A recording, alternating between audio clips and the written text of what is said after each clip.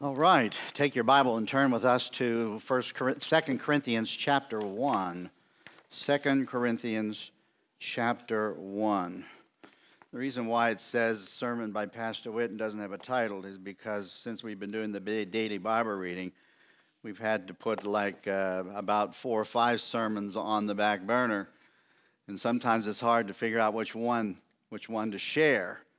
And so I try to be as systematic as possible, but just to let you know, I feel that we need to be in looking at 2 Corinthians here this morning. All right? So let's pray that God would bless us. Father, we pray, Lord, that you'd bless us in Jesus' name. Amen. All right, 2 Corinthians chapter 1. I want to look at verses 3 through 11. 3 through 11, and we'll pull in some other passages of Scripture that are really important for us. But before we do that, I just want to remind you that I wish I could determine what they're going to do on the news. How many wish you could determine what they're going to do in the news? Years ago, they had this battle. They had this battle that the news was always so bad that they decided to tack on to, if you notice now, in it's been that way now for years, but they tack on a good, positive story at the end of the news report. And I always say, well, that's nice, but that just doesn't cut it. It just doesn't cut it. It might be nice, but when you focus on 2 or 3 people who have accidents in Pittsburgh, for instance, on the highways, and you don't talk about the 50,000 people that negotiated the roads very well, then I think you're imbalanced. I'll tell you what I'd love to see. I'd love to see us replace the news with reading Scripture. Wouldn't that be cool? We could just read Scripture. Now, Scripture has negative stuff to talk about, but never without the positive, and the positive outweighs the negative. Now, I say that for a reason. Look at this passage of Scripture in 2 Corinthians chapter 3. Blessed be the God and Father of our Lord Jesus Christ, the Father of mercies and God of all comfort,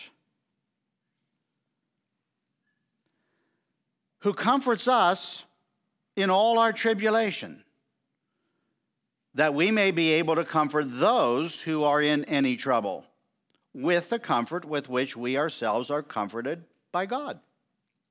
For as the sufferings of Christ abound in us, so our consolation also abounds through Christ. Now, if we are afflicted, it is for your consolation and salvation, which is effective for enduring the same sufferings which we also suffered. Or, if we are comforted, it is for your consolation and salvation. And our hope for you is steadfast, because we know that as you are partakers of the sufferings, so also you will partake of the consolation. Do you see the balance there? Paul doesn't talk about the negative while they're talking about the positive. In fact, you're going to discover that the Apostle Paul, when he talks about the negative, he doesn't minimize it. He doesn't minimize it. Someone once said that if you do not understand what's going on in this world, then you're living on a different planet.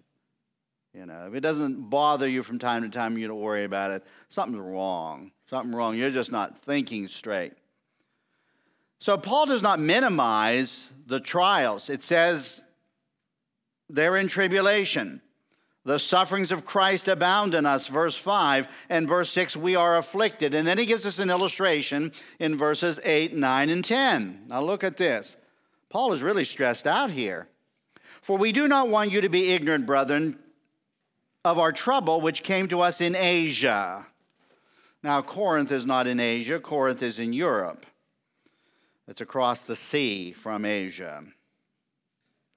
We don't want you to be ignorant concerning the trouble which came to us in Asia, that we were burdened beyond measure above strength, so that we despaired even of life. Yes, we had the sentence of death in ourselves, that we should not trust in ourselves, but in God who raises the dead, who delivered us from so great a death and does deliver us, in whom we trust that he will still deliver us.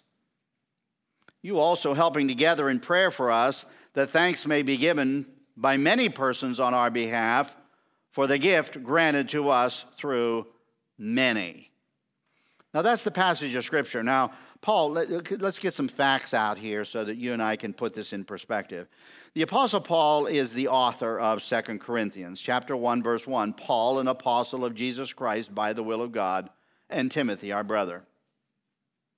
He is also the author of 1 Corinthians, chapter 1, verse 1. Once again, he says, Paul, called to be an apostle of Jesus Christ through the will of God, and Sosthenes, our brother.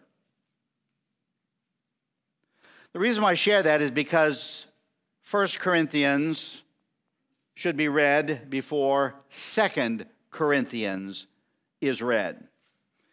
Now, the second thing we need to know is not only who wrote 2 Corinthians, but we need to know where the Apostle Paul wrote it if we can't figure that out. We need to know the circumstances under which Paul wrote this passage of Scripture.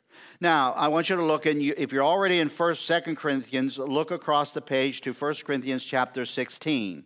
And we'll look at chapter 16, verse 8. I just want to read it to you. I just want to see if you can figure out where the Apostle Paul is when he writes 1 Corinthians. But I will tarry in Ephesus until Pentecost. Where's Paul when he writes 1 Corinthians? He's in Ephesus. Ephesus is in Asia. Corinth is in Europe, right? So, the Bible tells us that the Apostle Paul is in Ephesus. And when he sends the letter to the church at Corinth, in verse 19 he says, the churches of Asia greet you. Aquila and Priscilla greet you heartily in the Lord with a church that is in their house. So Apostle Paul sends his letter from Asia. Where on earth does he send Corinthians from? Well, somewhere between Ephesus and Corinth. Somewhere between Ephesus and Corinth. And I would say that it is somewhere between Troas and Corinth. Look at chapter 2, where the Apostle Paul helps narrow it down for us. When he writes to the Corinthians, he says, furthermore, when I came to Troas to preach Christ's gospel, and a door was opened to me by the Lord, I had no rest in my spirit because I did not find Titus my brother. But taking my leave of them, I departed for Macedonia. Well, so now he's in Macedonia, which is the northern province above Greece, where Corinth is. And I want to suggest to you that the Apostle Paul is in Macedonia somewhere. We don't know what city. We don't know exactly where he is. But in chapter 7, verse 5, he says, for indeed, when we came to Macedonia, our bodies had no rest, but we were troubled on every side. Outside were conflicts, inside were fears. Now, I say this to you, somewhere in Macedonia, the Apostle Paul is writing this letter to the Corinthians. And we need to know where the Apostle Paul is so that we can understand Paul's stress, so that we can understand what he is dealing with. We already looked at the Corinthians, where we can clearly see that Paul at some point was stressed to the max, worried to the max, in despair even for his very life in chapter 1. So, how does the location help us to understand the Apostle Paul's problem? Well, let me say this to you. While Paul was in Ephesus, he was ministering to the Lord and dealing with horrible circumstances. Now, without getting into the details of the circumstances that Paul was dealing with, I just want to give you one illustration. If we want to know what Paul was doing, we have to go back to the book of Acts. So go back with me to the book of Acts, chapter 19, where at the end of the Apostle Paul's ministry in Ephesus, where he had many bright spots, but there were many challenges as well. Look at what the Bible says in Acts chapter 19, verses 21 and following. This is just a very short time before the Apostle Paul had to leave the city of Ephesus. In verse 23, the Bible says, about that time, there arose a great commotion around the way. The way is a description of the Christian life. They were called people of the way. For a certain man named Demetrius, a silversmith, who made silver shrines of Diana, brought no small profit to the craftsmen. He called them together with the workers of similar occupation and said, men, you know that we have our prosperity by this trade.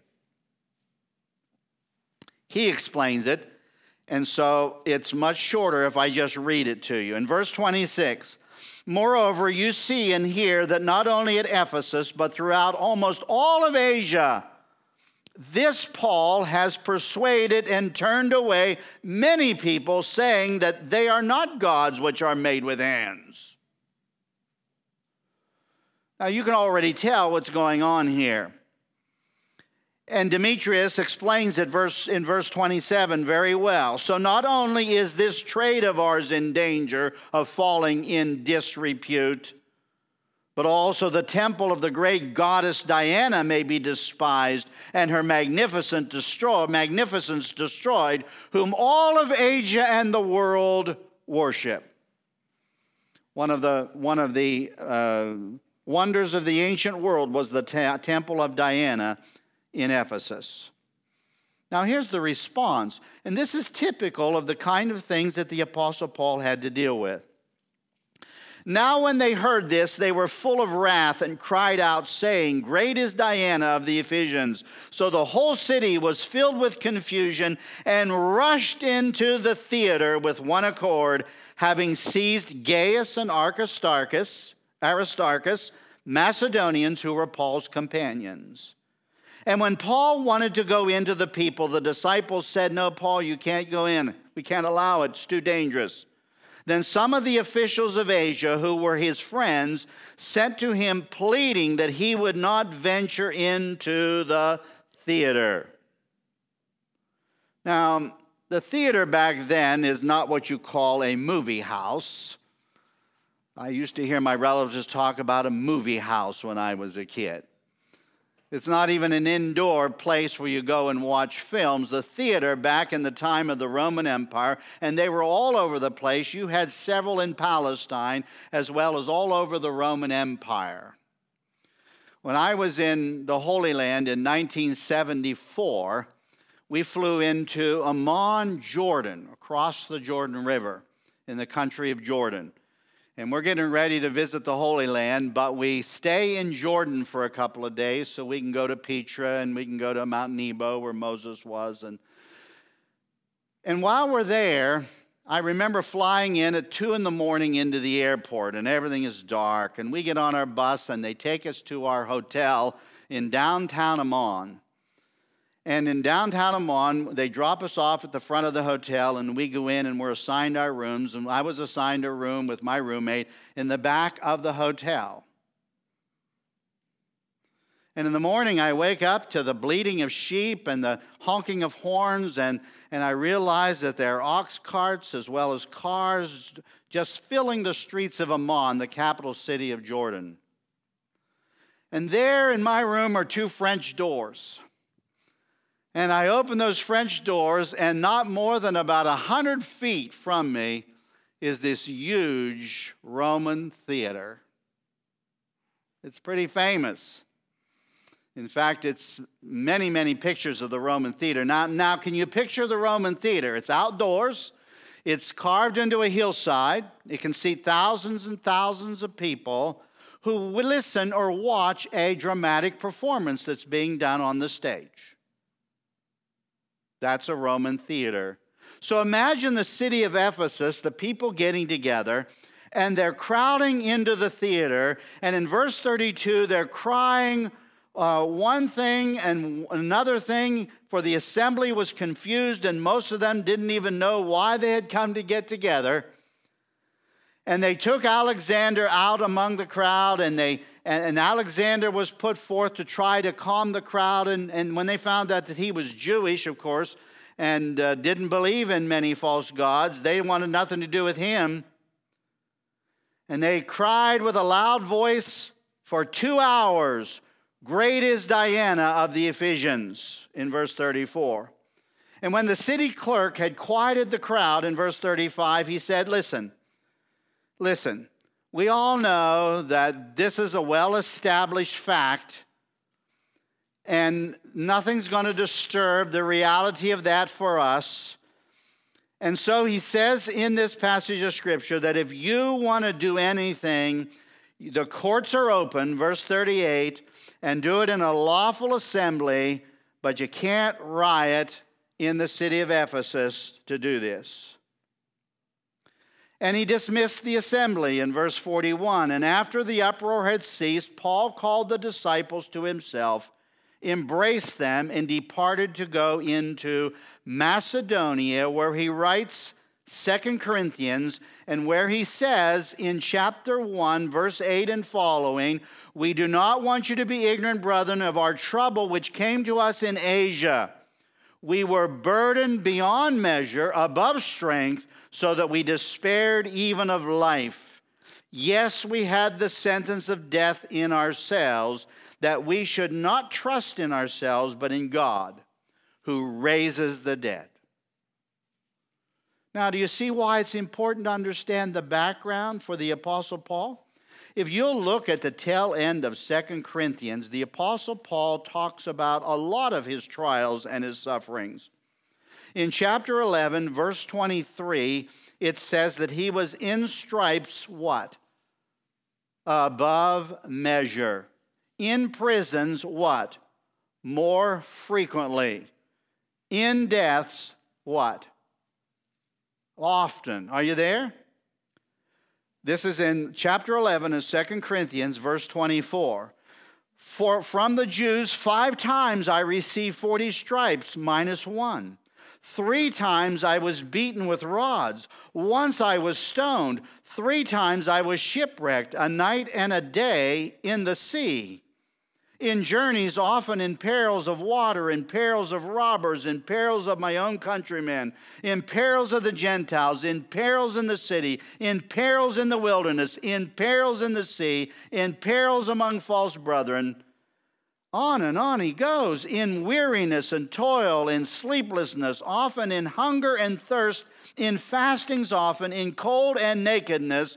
And then he says, if that were not bad enough, if I didn't have to deal with all those outward troubles, look what I had to deal with on the inside. Besides the other things, what comes upon me daily is my deep concern for all the churches. And if you're flip back to the passage where we are, you're going to go past chapter 7, where I want to remind you what the Apostle Paul says in verse 5. "For indeed, when we came to Macedonia, our bodies had no rest, but we were troubled on every side. Outside were conflicts, and inside were" what? "Fears." Paul doesn't minimize it. He doesn't minimize his problems and his trials. And I can understand them better because I understand what Paul just went through in the city of Ephesus. Now, I want you to take a look at this. We not only get up in the morning and we go outside and we have trials to deal with outside, and those are outward situations. Those are things that happen to us. Then we got the trials that happen on the inside. The problems that happen in our minds and in our hearts and in our souls, in our spirits. See. And I really think that the biggest problem for the Apostle Paul was not these outward things, but it was the care of the churches. Because while Paul was in Ephesus, he was always thinking about this Corinthian church. When Paul was in Ephesus, he was always worried about this church. It was always on Paul's mind. If you'll read the book of 1 Corinthians, we will not do that, but if you read the book of 1 Corinthians, you'll know that it's divided into two sections.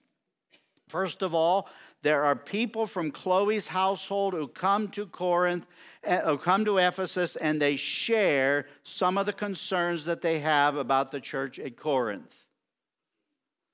And then when you get into the book of Corinthians, you'll discover that there were many issues that the church asked Paul to write about because they were having serious issues. They were living in a society that was very immoral. They came from an immoral background, and they didn't handle well. They were babes in Christ. They weren't growing. They were in constant conflict with one another. They didn't handle immorality in the church very well. In fact, one of the worst situations that is described, if it's not bad enough, there's so many in 1 Corinthians that you and I would just be appalled about to hear about today. But one of the worst was when you guys come in for communion, you get together to have communion, some of you guys get drunk at communion in 1 Corinthians chapter 11. And so Paul has this church always in mind. Now, he evangelized this church on his first missionary journey in Acts chapter 18. He wrote a letter that has been lost to that church, trying to correct some of the problems. When he's at Ephesus, he writes the first letter to the Corinthians. While he's at Ephesus, he writes what we call, he takes what we call a painful visit to Corinth. And all of that I can substantiate with the scriptures. It's kind of fun to go through 2 Corinthians and kind of pull out the information that just tracks Paul and what he does in staying in touch with this church at Corinth. But he had this painful visit that didn't go very well. He writes another letter called a sorrowful letter. And then when he leaves Ephesus, he is anxiously waiting for Titus, who he sent to Corinth.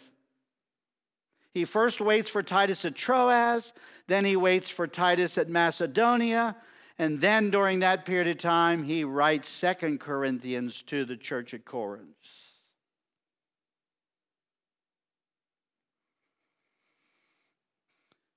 So the Apostle Paul, I always, if you think that living the Christian life is going to keep you from fear and worry and anxiety and care and all of that, and this is not going to happen.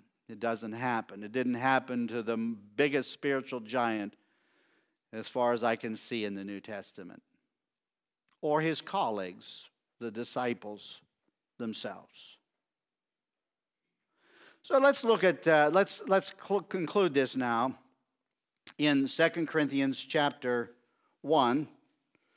Now, Paul says that they were experiencing the sufferings of Christ, were abounding in them, and they were being afflicted. And Paul puts this in a great light. He says, all of this is not without purpose. All of this is not without a goal. All of this is not without leading to an end that God wants to bring about.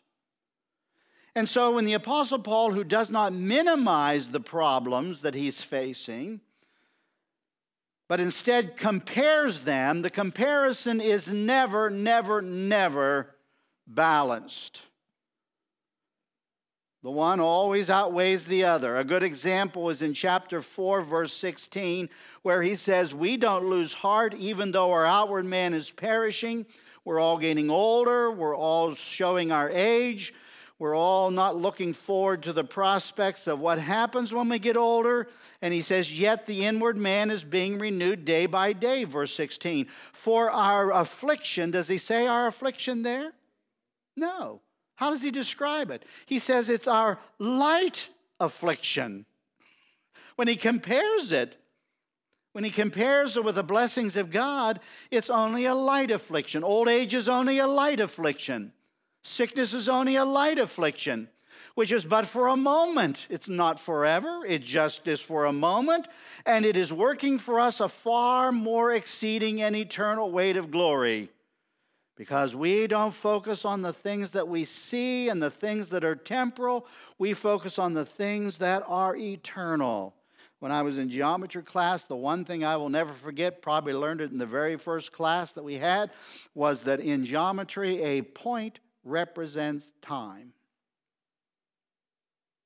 It represents finity, right? A line represents eternity, or in geometry, infinity. And I remember Mr. Hickel, he was our teacher, and he said, listen, when you draw that line, you got to put an arrow on the one side and an arrow on the other side, so that you are constantly reminded that that line does not stop in either direction, ever. Now, that doesn't, I remember that very first illustration, I remember, there's no comparison between that line and that point. None whatsoever. So, in closing, what am I supposed to do? Well, number one, what does the Apostle Paul do here? The Apostle Paul says that God is the God of comfort, right? Verse 3, blessed be the God and Father of our Lord Jesus Christ, the Father of mercies, and the God of all comfort. You can look at that in verse 4. You can look at it in verse 5. You can go down to verse 7.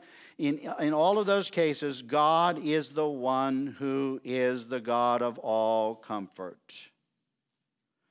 And so the worst thing I can do is to ignore the God who provides comfort. And Paul says that here. When he talks about his illustration in Asia and talks about the death sentence he had, he says, yes, verse 9, we had the sentence of death on ourselves that we should not, what does he say? Trust in ourselves, but we trust in what? God. And he said, listen, no big deal. God raises the dead. So be it. But he goes on. And he talks about the fact that we need to trust God because not only does he raise the dead, but he delivers and he will still continue to deliver. Sometimes when I see the Lord do something dramatic, and a lot of times when I see an answer to prayer, I say, wow, that was pretty dramatic. It's probably going to be a long time before I see another dramatic answer to prayer like that. You ever do that? And then another one comes. Say, wow. Lord, you're not going to stop delivering. Well, listen, for the sake of time, let me just merely say to you, how do you trust God? Well, number one, you recognize God as the creator of this universe. So just flood your soul with all of the good news about God and what he did when he created this world. And flood your soul with all of the facts that God upholds this universe. He governs it. He controls it. Just look at the works of God and just bathe in them. And then recognize that God is our Savior. We abound through Christ.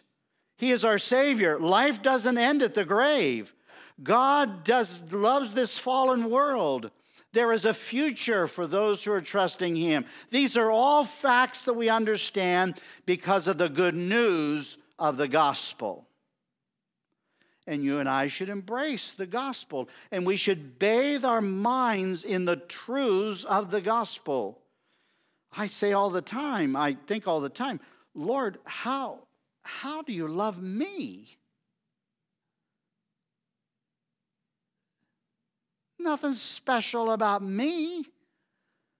I was born like everyone else in sin, but you care about me, you say. And you have a future for me. And my life is not going to end at the grave. This is what we're supposed to do. And then finally, let me simply say this without working in any more details on that. Read it to yourself and say, okay, finally, the Apostle Paul says, you also help together in prayer for us. You know, I wonder how many times the Apostle Paul was dealing with these life and death issues, where he was at a storm at sea, or he was dealing with a beating or a riot in a city, and there were many of them back in those days. How many times do you think the Apostle Paul says, Lord, I know my brothers and sisters are praying for me?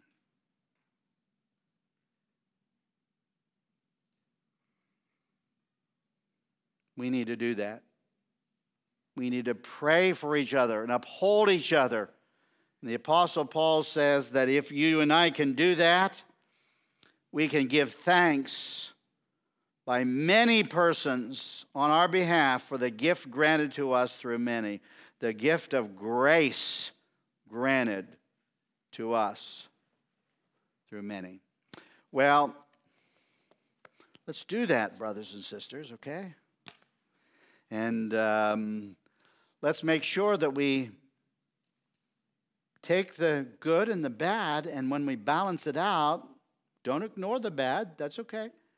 But make sure that we put the right value on the good versus the bad. All right? All right, let's close in prayer.